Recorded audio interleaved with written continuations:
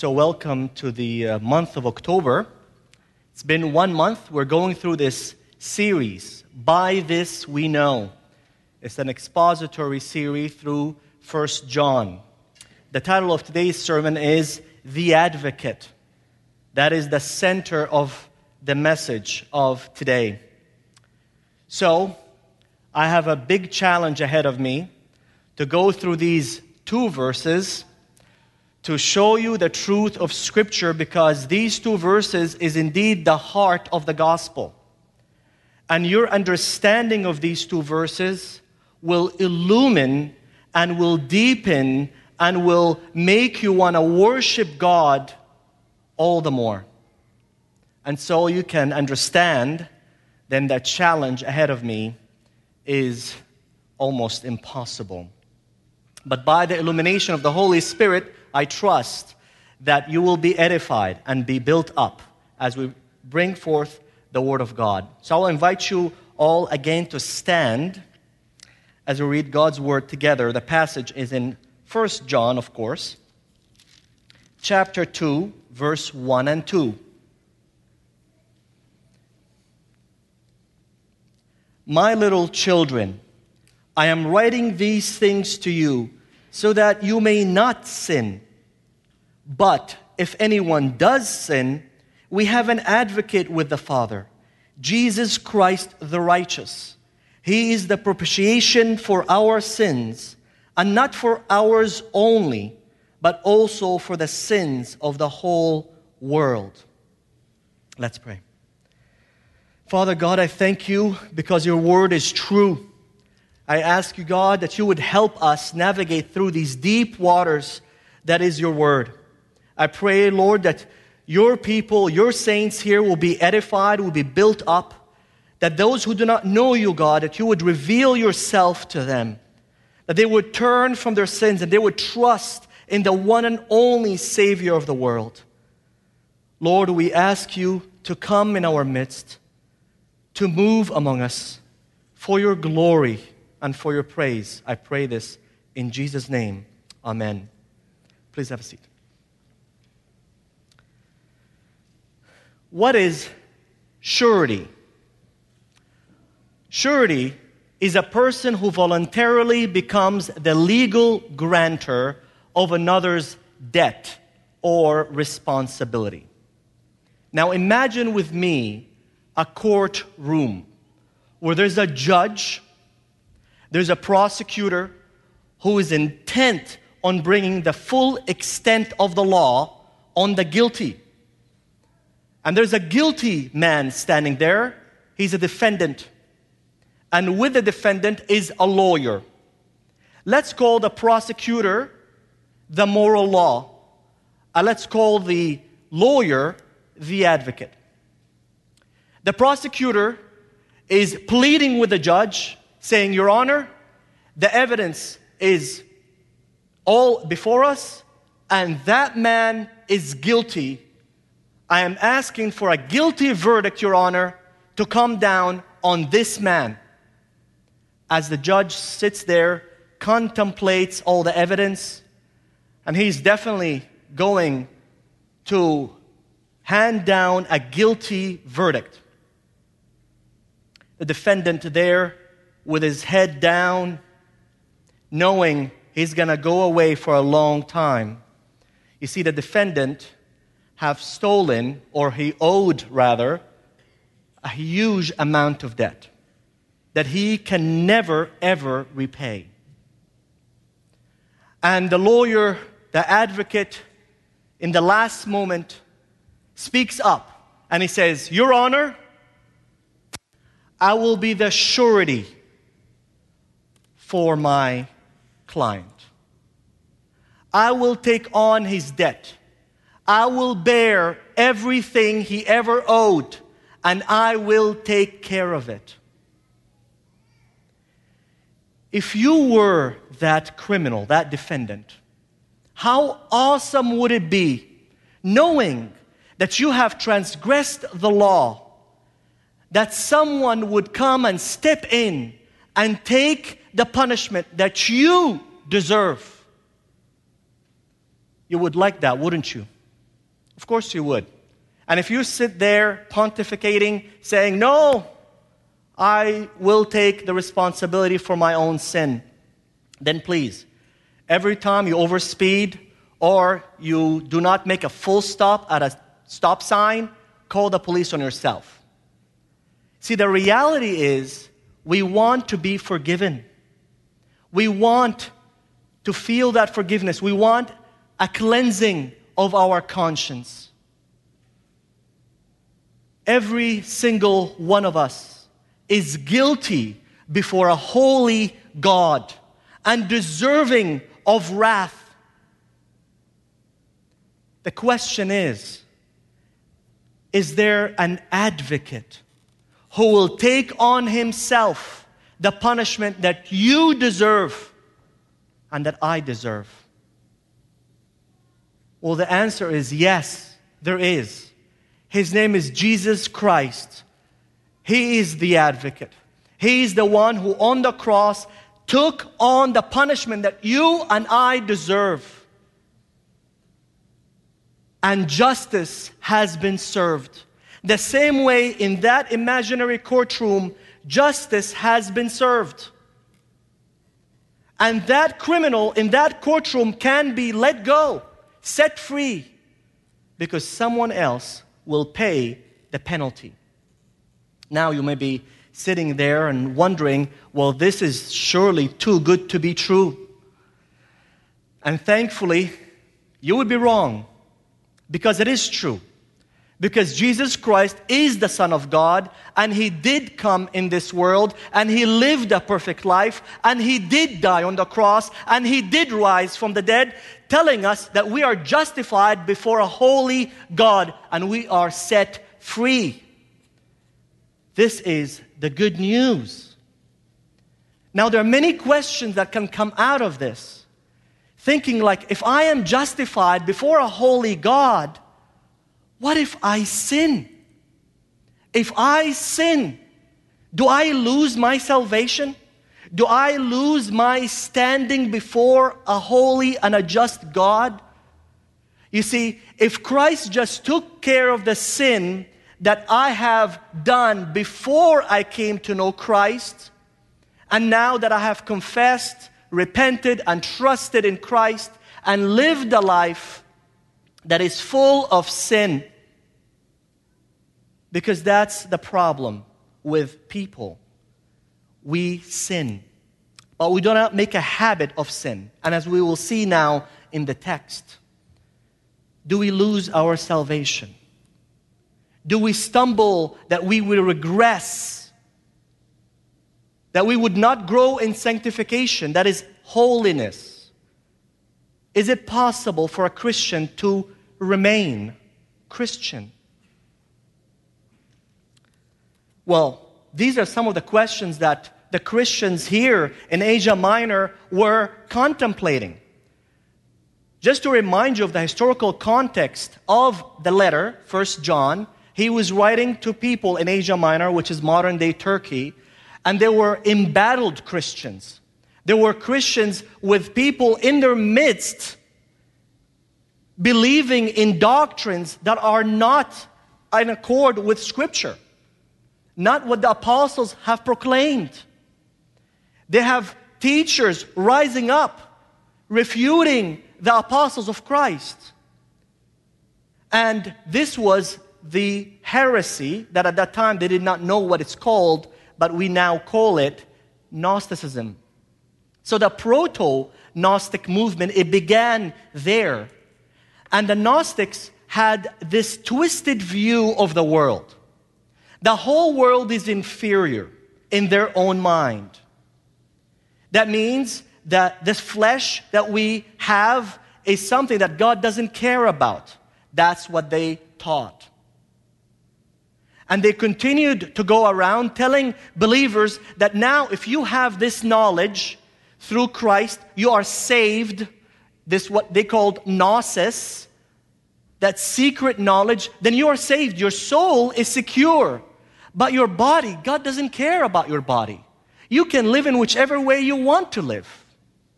And so the heresy brought forth this fruit of licentiousness, living in whichever way you want to live.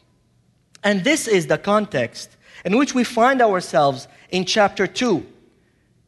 So look down in your Bibles, and we begin to read the first phrase.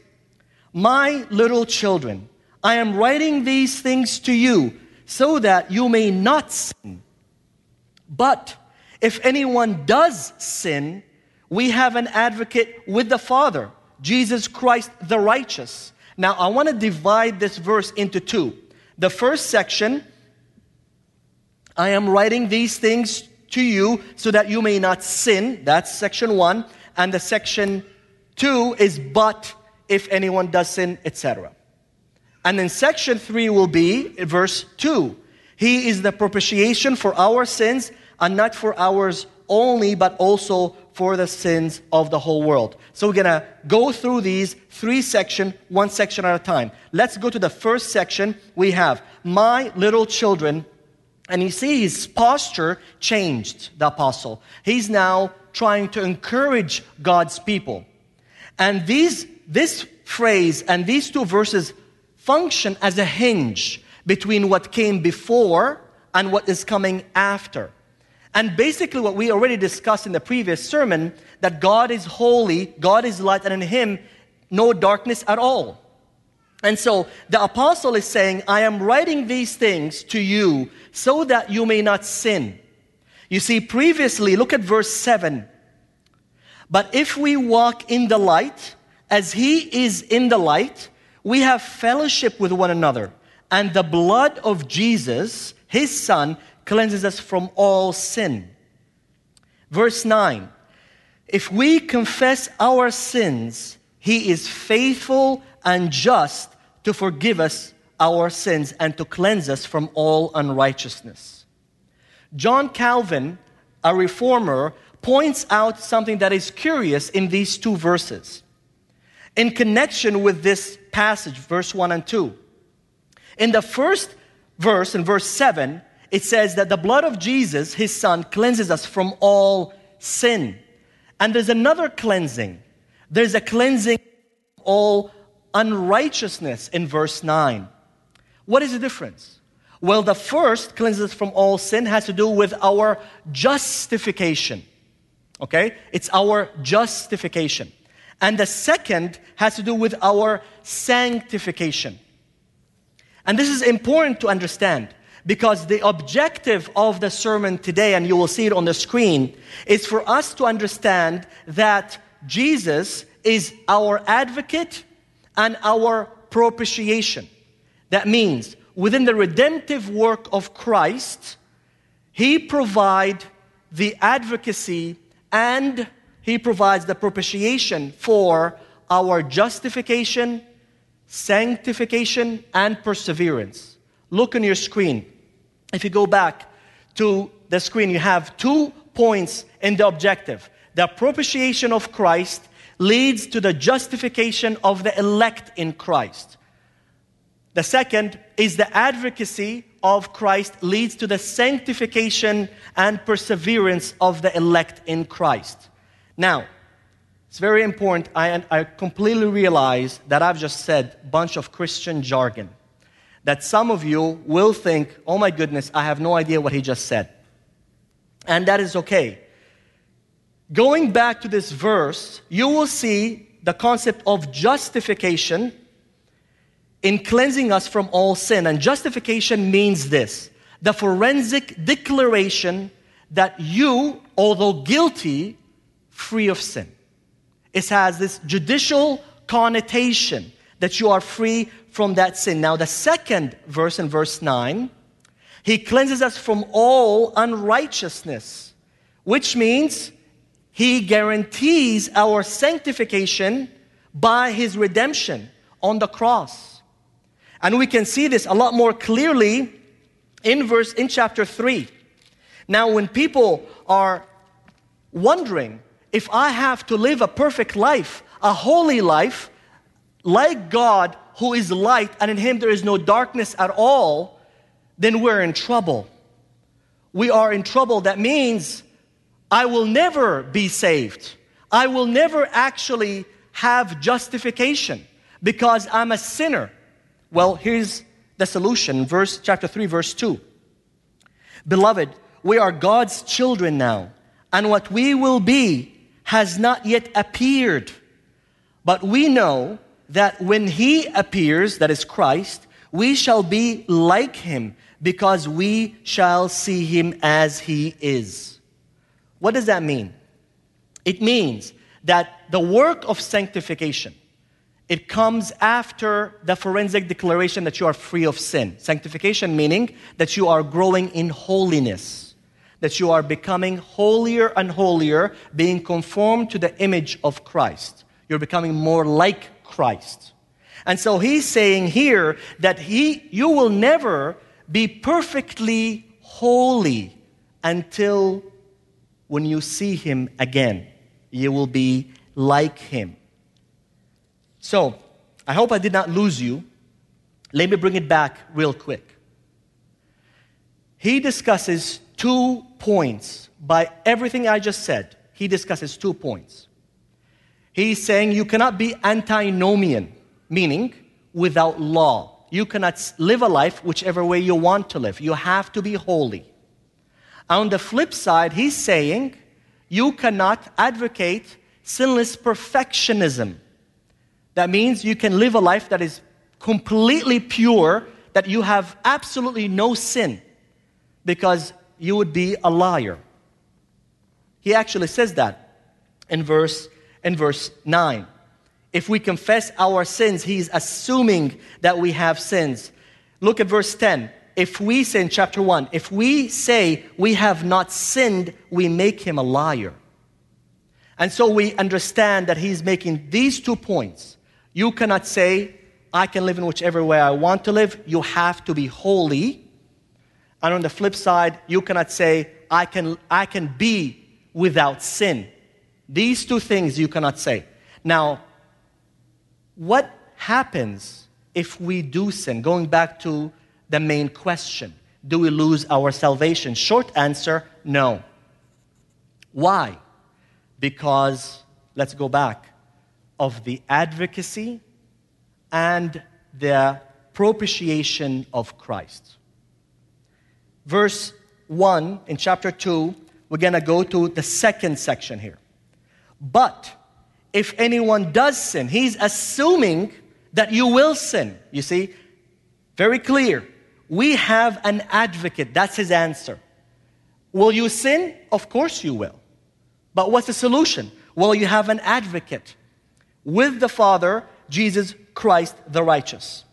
Now, it's very important to pay attention now. If you were not paying attention, please lean in right now. The word advocate is in the Greek parakletos, which is mentioned only in 1 John and in the Gospel of John.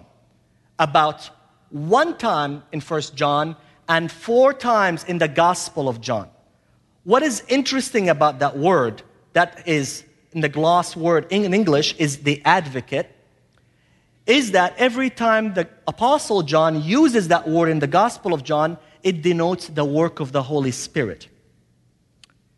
But in 1 John, he associates that word with the work of Christ as the one who is standing at the right hand of God the Father, as a mediator, as an intercessor.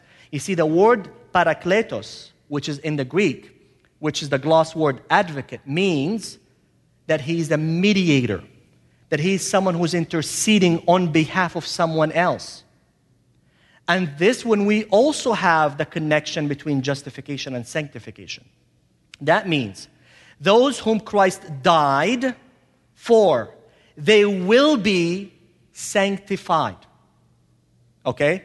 Those whom Christ died for, that means they are justified, that means they are without sin, declared righteous before God through the imputed righteousness of Christ. That is justification. I see some puzzled eyes. Let me repeat this. Justification that means that Jesus took on the punishment for us, and so he took away our sins. At the same time, he imputed That is, that we are clothed in the righteousness of Christ. That is justification. And from everyone who is justified are also sanctified. Those who are justified, they are sanctified. That means sanctification proceeds from justification. Or put it differently, justification precedes sanctification. Let's look at a definition from the book.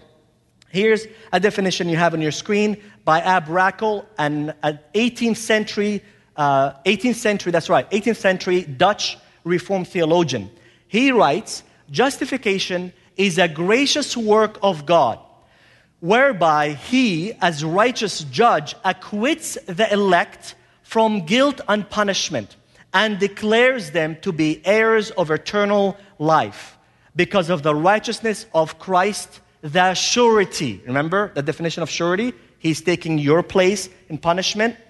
And then what? Imputed to them by God and received by them through faith. So the righteousness of Christ is imputed. That means they are clothed in the righteousness that is not theirs, that is through Christ.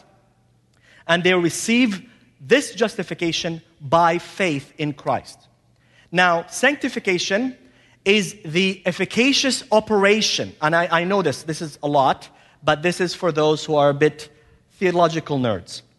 Sanctification is the efficacious operation of God in elect, called, regenerated, and justified sinners, purifying them by means of the word from the pollution of sin, transforming them according to the image of God, and by virtue of this internal principle of spiritual life, causing them to live according to His will as expressed in the law of the 10 Commandments.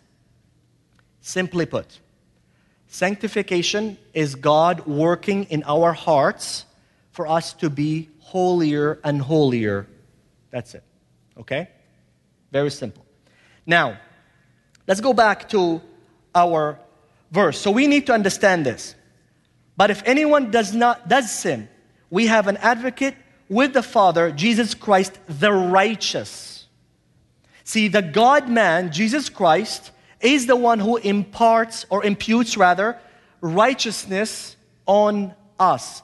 And by His advocacy, that means He's interceding with God the Father for our sanctification. He's pleading with God, I saved my people, Lord. Have them sanctified by your word. Okay? So, sanctification includes obedience and also it includes perseverance. So, when you fall and you sin, Christian, you know that there is an advocate with the Father who is interceding and praying for you on your behalf so that your faith will not fail. You sin, you stumble, sure, of course, but you get up and you continue to walk progressively and you grow in holiness. Why? Because there is a righteous man at the right hand of God the Father interceding for you. Who is better to pray for you than Jesus Christ Himself? Now, the Apostle John actually gives us a portrait of this mediation. Let's go to John chapter 17.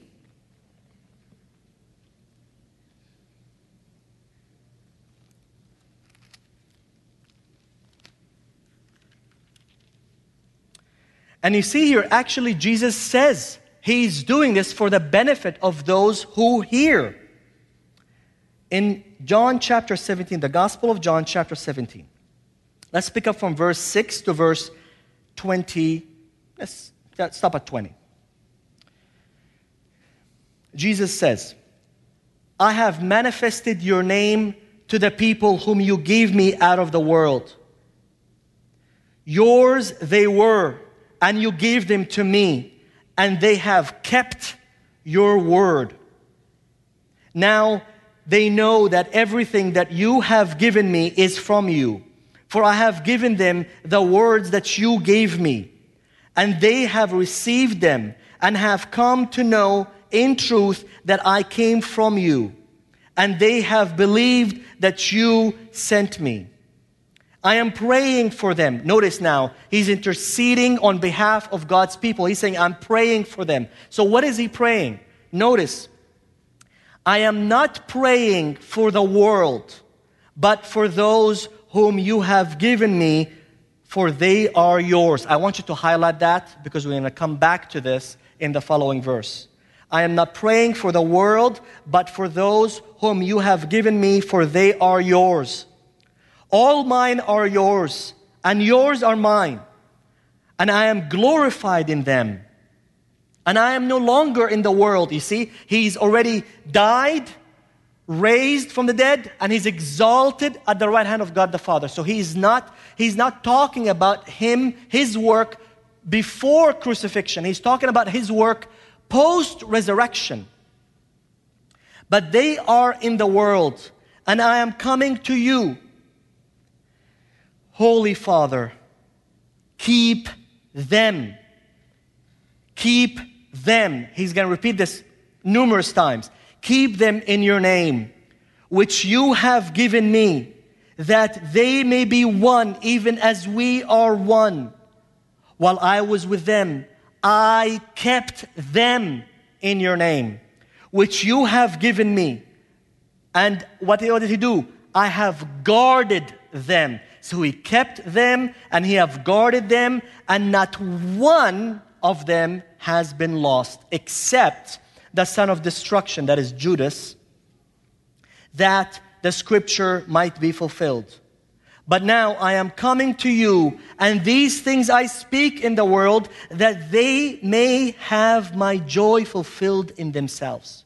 He's saying, I am doing this so they would know that I am their advocate.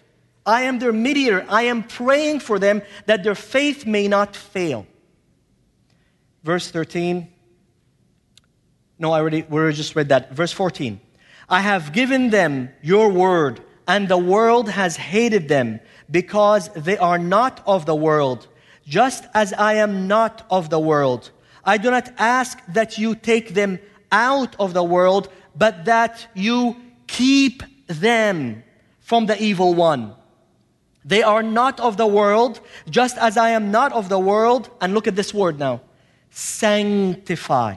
Sanctify them in the truth. Your word is truth. So the work of the advocate is not only to make sure they are saved, but also to sanctify them. So in the work of sanctification, if we can say it differently, that obedience and perseverance are provided for in sanctification. He continues in verse 18. As you sent me into the world, so I have sent them into the world. And for their sake I consecrate myself, that they also may be sanctified in truth. What does that mean? As a high priest, he saying, I consecrate myself. For what work? For this work. For the work of intercession and mediation. He is the righteous one. Verse 20. I do not ask for these only, but also for those who will believe me through their word. Let's stop. That's enough. I want you to notice in verse 20, I want you to keep this in mind because we're going to come back to this. Verse 20, I do not ask for these only, but look at the construction, but also for those who will believe through their word. Now we also have the Apostle John who wrote this gospel. He's the one who's saying, believe what we're saying. We're telling you Jesus Christ came to rescue sinners. And do not believe the lies of the Gnostics.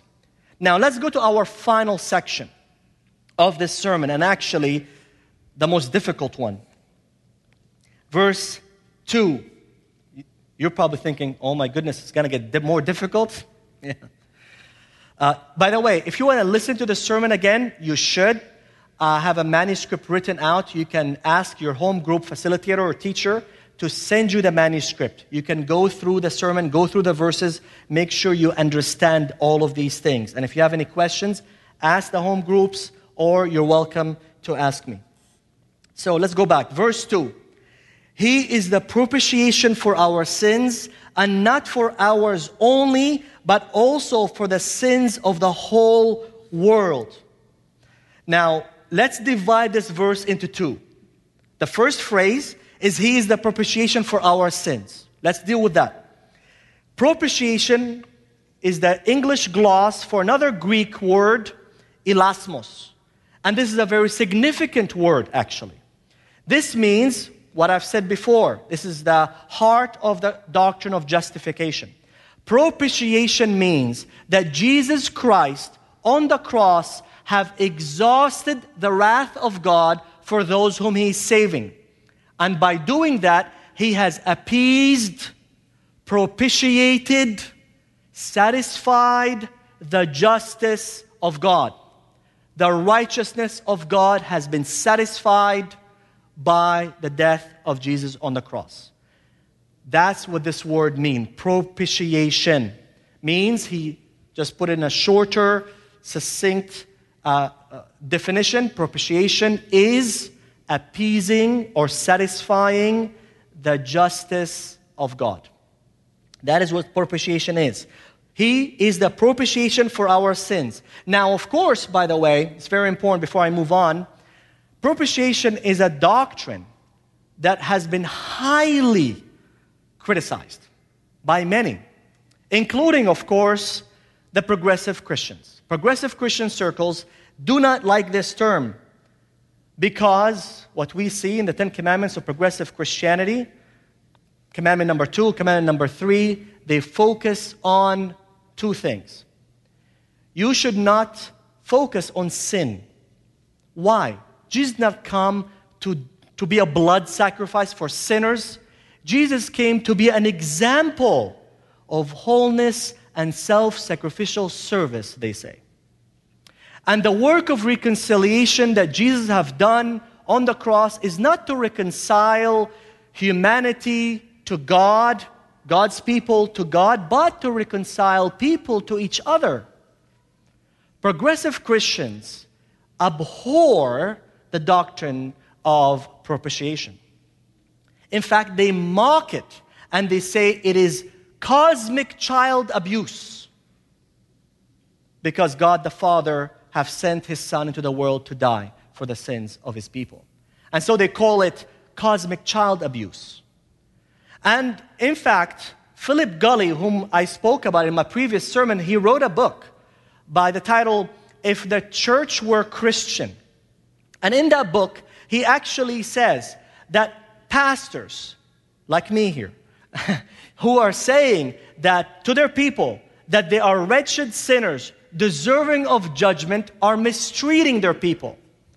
He's saying it is spiritual abuse. And I'm quoting him, by the way.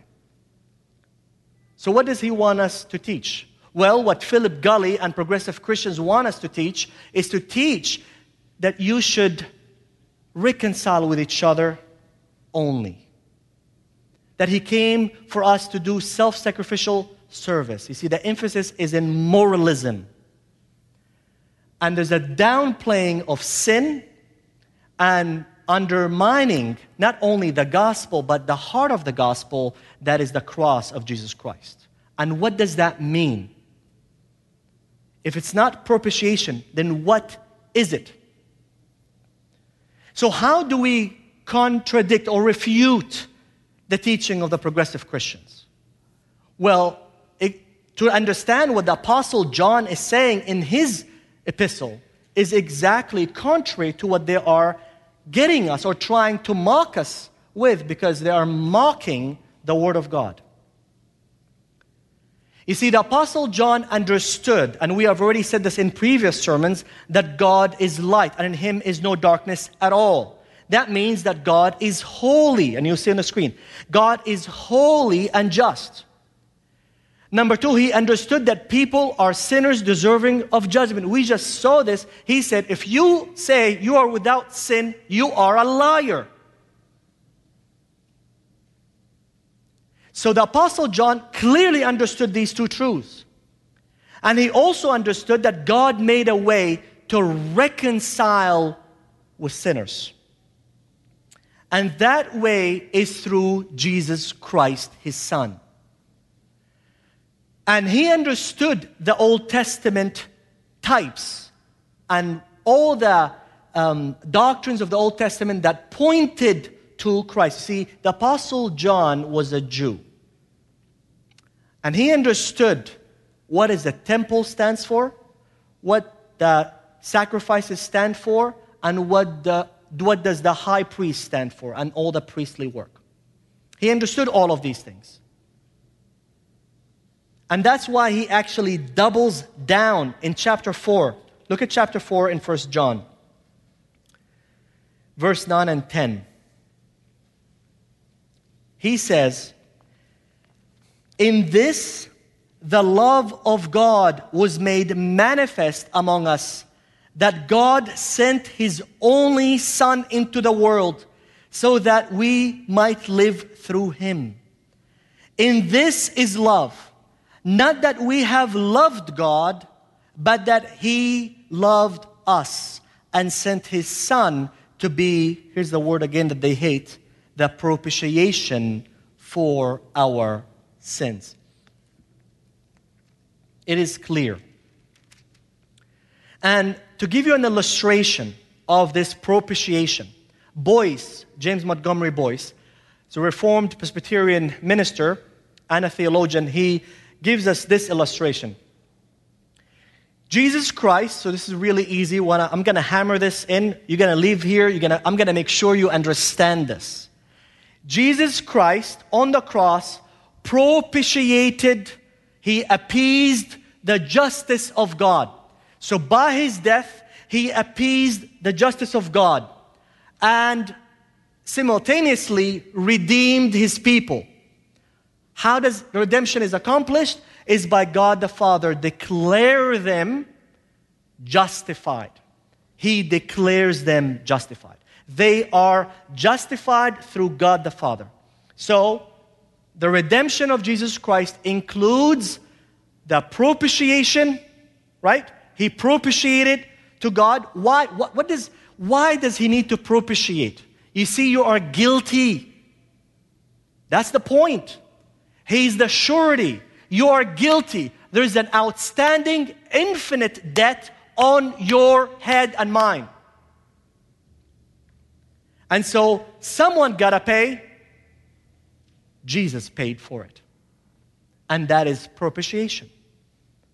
And so, you are declared innocent. You are set free. That is justification. Okay? So we understand that. Now, let's move on. I want to summarize, you can summarize this in actually Romans chapter 3, verse 21 to 26. I want to show you all of these things, all of the things that I just said, put together.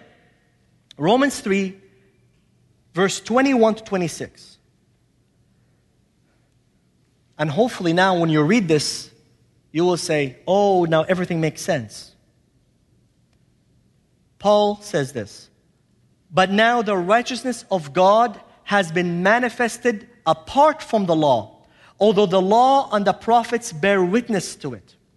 The righteousness of God through faith in Jesus Christ for all who believe, for there is no distinction between Jew and Gentile," that is.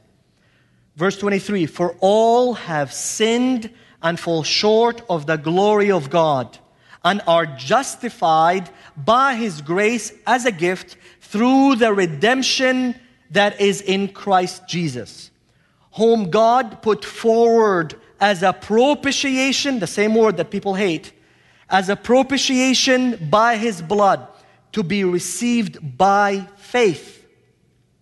This was to show God's righteousness, because in His divine forbearance He has passed over former sins.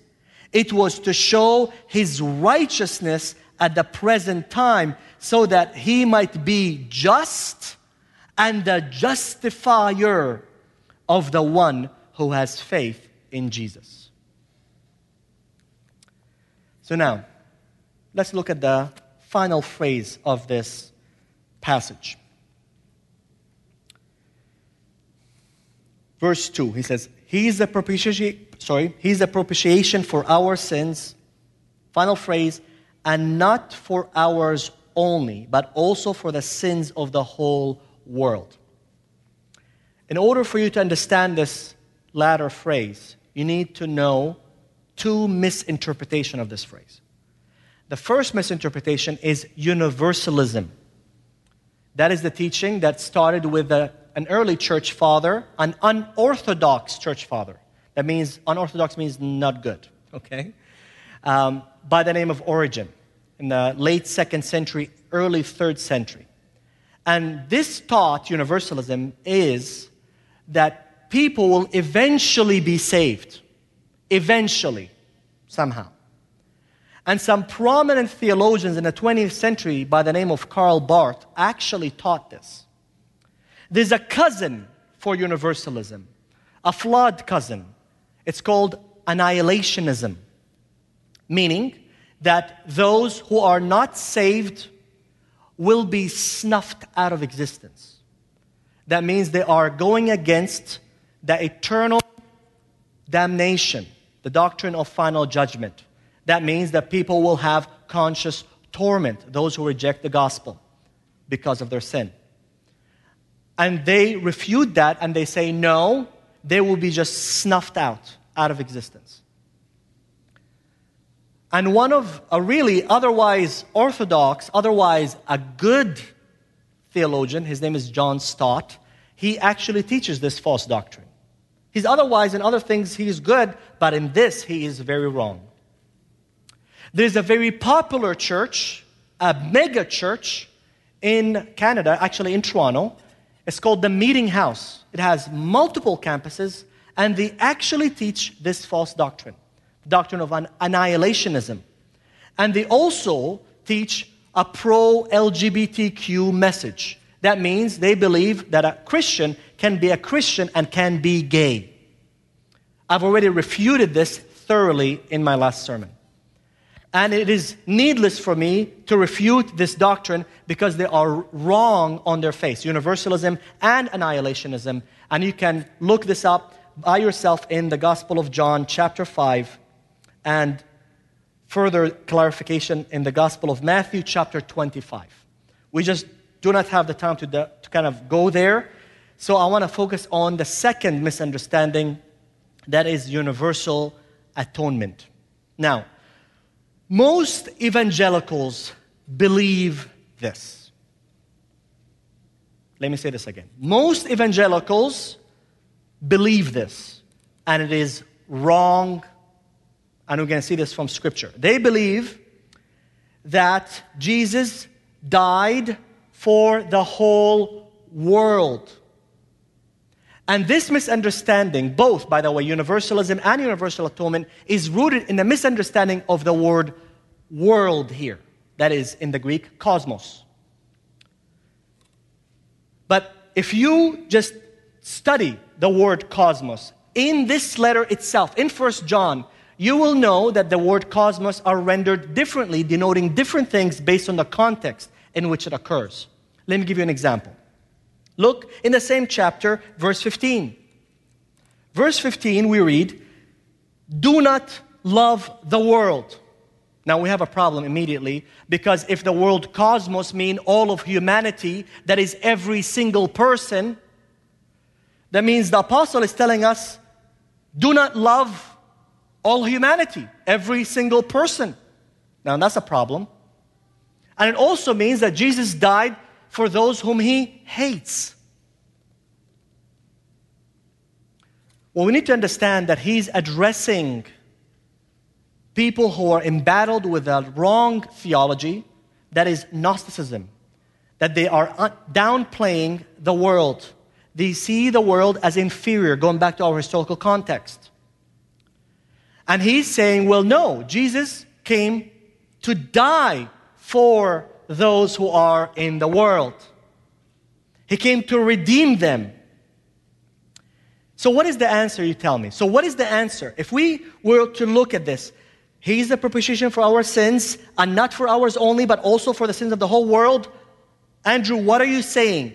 What does this word mean? Well, it means this, that the world, cosmos, he is denoting Jew and Gentiles who will believe in Jesus all throughout generations.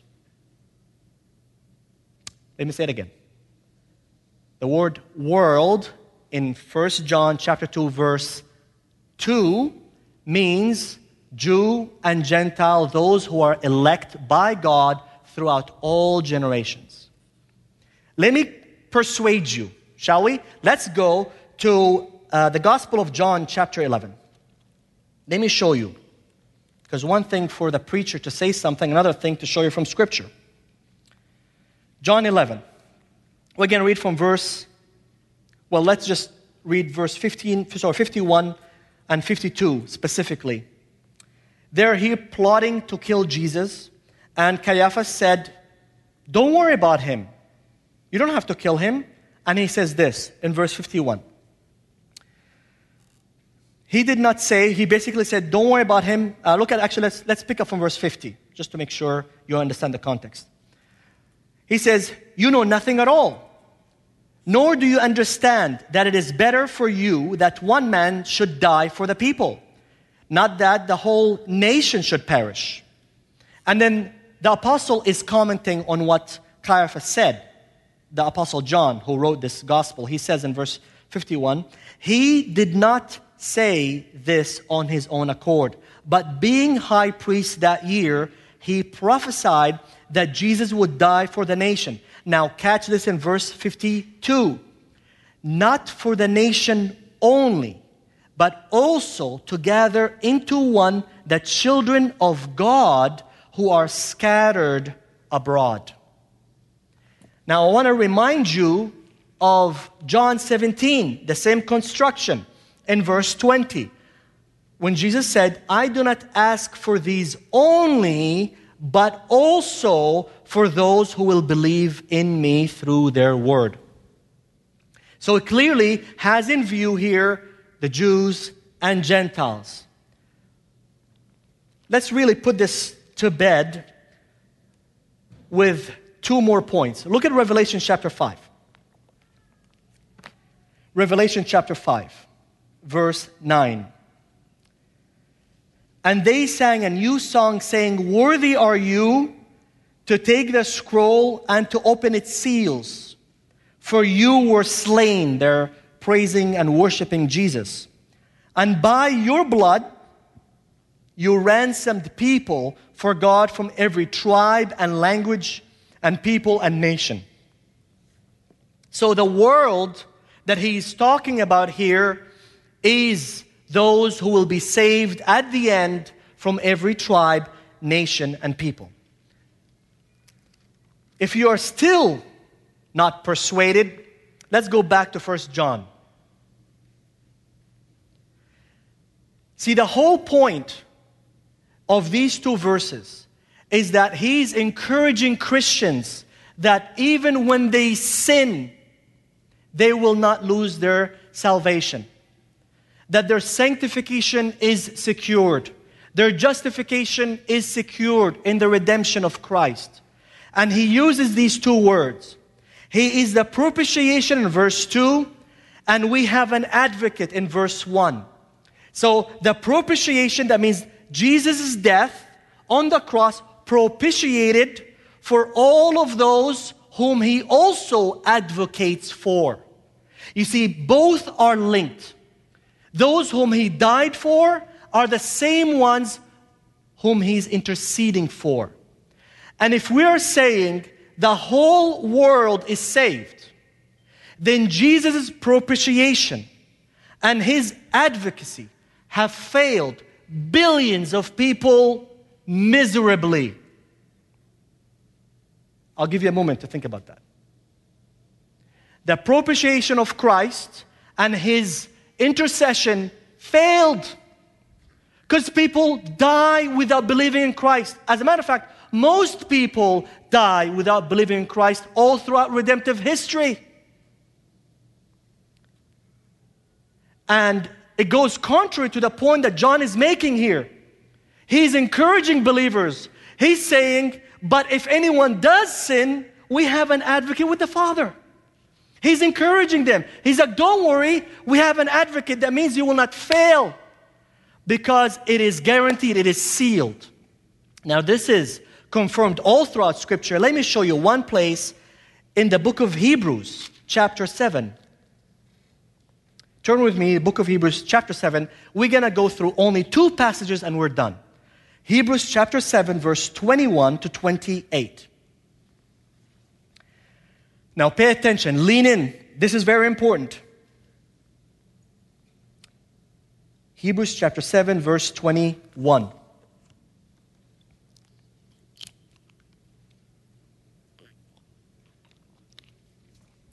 Okay, you turn there. But this one was made a priest, he's talking about Jesus, with an oath by the one who said to him, the Lord has sworn and will not change his mind. You are a priest forever. Verse 22. This makes Jesus the grantor of a better covenant. The former priests, he's talking about the Old Testament priesthood, were many in number because they were prevented by death from continuing in office. But he, that is Jesus, holds his priesthood permanently because he continues forever. Consequently, he is able to save to the uttermost those who draw near to God through him, since he always lives to make intercession for them. For it was indeed fitting that we should have such a high priest, holy, innocent, unstained, separated from sinners, and exalted above the heavens. He has no need, like those high priests, to offer sacrifices daily. First, for his own sins, and then for those of the people. Since he did this once for all when he offered up himself. For the law appoints men in their weakness as high priests, but the word of the oath, which came later than the law, appoints a son who has been made perfect forever. Now, 3 things I want you to note here as you look at these verses. The first, the permanency and the enduring nature of Christ's office as a mediator, as an advocate, as a high priest who intercedes. Look in verse 21. He's a priest forever. Verse 22. Jesus is a grantor of a better covenant. He holds his priesthood in verse 24 permanently because he continues forever. And what does that mean? That means his intercession, look at verse 25, the last phrase, since he always lives. He lives forever, and therefore his intercession is permanent. He doesn't die. Now the second thing you need to know is the efficacy of his mediation. Efficacy of his mediation. And that means his intercession is successful. Meaning, look at verse 25. Because of his intercession, he is able to save to the uttermost. Because of his intercession. Brother and sister, do you take the word of God seriously? Well, here it is. Pay attention. He is able to save to the uttermost. Number 3, the stature of the mediator. Who is he? We're talking about the Son of God. His intercession does not fail. Why? Because he's the righteous. Look at verse 26. We have a high priest. What? He's holy. He's innocent. He's unstained. He's separated from sinners. He's exalted above the heaven. You think God the Father will say, no, sorry. No, he won't. No, he won't. Look in chapter 10, Hebrews chapter 10.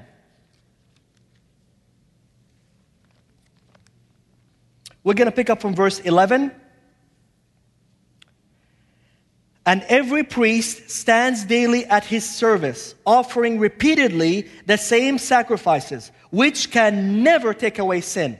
But when Christ had offered for all time a single sacrifice for sins, he sat down at the right hand of God. Here you have the two things, the propitiation, right? He have sacrificed himself for sin, and you have the advocacy.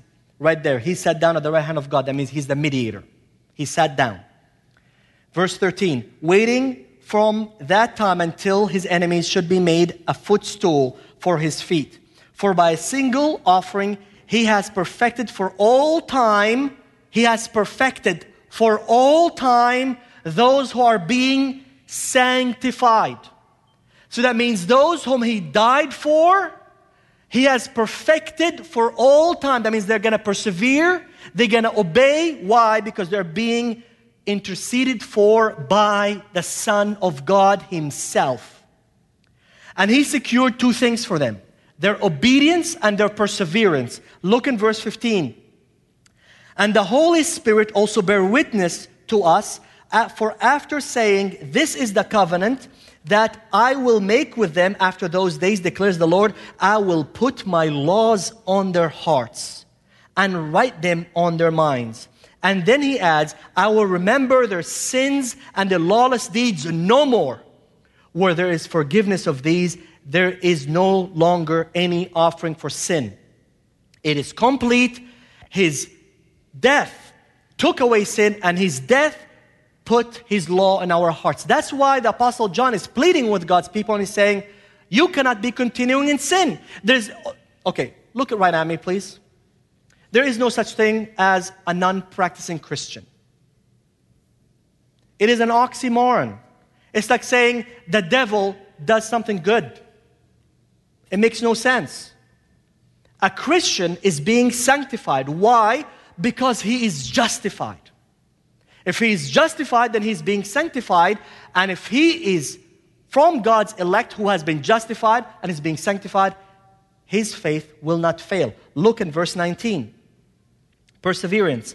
Therefore, brothers, since we have confidence to enter the holy places by the blood of Jesus, look at verse 20. By the new and living way that he opened for us through the curtain that is through his flesh, and thus fulfilling the sacrifices of the Old Testament. Verse 21, and since we have a great priest, thus fulfilling the high priesthood of the Old Testament, over the household of God, thus fulfilling the temple of the Old Testament. The temple, priesthood, and sacrifices fulfilled in Christ right here through his flesh, verse 20. And since we have a great priest over the house of God, let us now, as a result of that, as Jesus fulfills all of these requirements, what can we do now? As Christians, this is for your soul. Listen to this. Let us draw near with a true heart in full assurance of faith, with our hearts sprinkled clean from an evil conscience and our body washed with pure water. Let us hold fast the confession of our hope without wavering, for he who promised is faithful. Praise God. Now let us summarize. If this was a lot, it's okay. It's good for your soul. Go back and listen to it and take 3 points. Here's 3 points. Write them down and you're good. First, Christ's suffering is perfect. You need to know, I am a sinner justified through Christ alone, who received the wrath of God in my place. Amen, somebody. Number 2, Christ's righteousness is complete. I am righteous by his grace alone, through faith in him alone. Amen? Number 3, Christ's intercession never fails. Christ's intercession never fails. By his grace, I am growing in holiness and by faith in Him, and my faith in Him will endure forever. Amen. 3 application points. You want to study this further? Go back to our London Baptist Confession. It's on our website, London Baptist Confession of Faith. Chapters 8, 11, 13, and 17 discusses all the doctrines we just discussed. Reflect, meditate on these biblical truths, and worship and thank the Lord for His amazing grace. Finally, this is how you apply this. Join a home group and share with them how these truths impact your life as a Christian. Okay? Let us pray. Father God, I thank You for Your word, because indeed it is comfort to know that You are just and faithful to forgive us all our sins. Lord God, I pray that You would encourage us this afternoon with these truths, that we would remember that there is a high priest who is faithful, who is interceding for us at the right hand of God the Father. That we know that our faith is secure, that His love for us never fails, that even when we sin, we can confess our sins, and He is just and faithful to forgive us. I thank You, God, for Your word. I pray that it is sanctified unto our hearts, that Your truth will endure in our minds. Thank You for giving us the perseverance to sit through this lengthy sermon. And I pray that You would bless the communion that we're about to have together as one body, praising You and remembering the sacrifice of propitiation that You have done for us, that we are set free, that we can enjoy our fellowship with each other and with our Heavenly Father. In the name of Jesus Christ, I pray. Amen.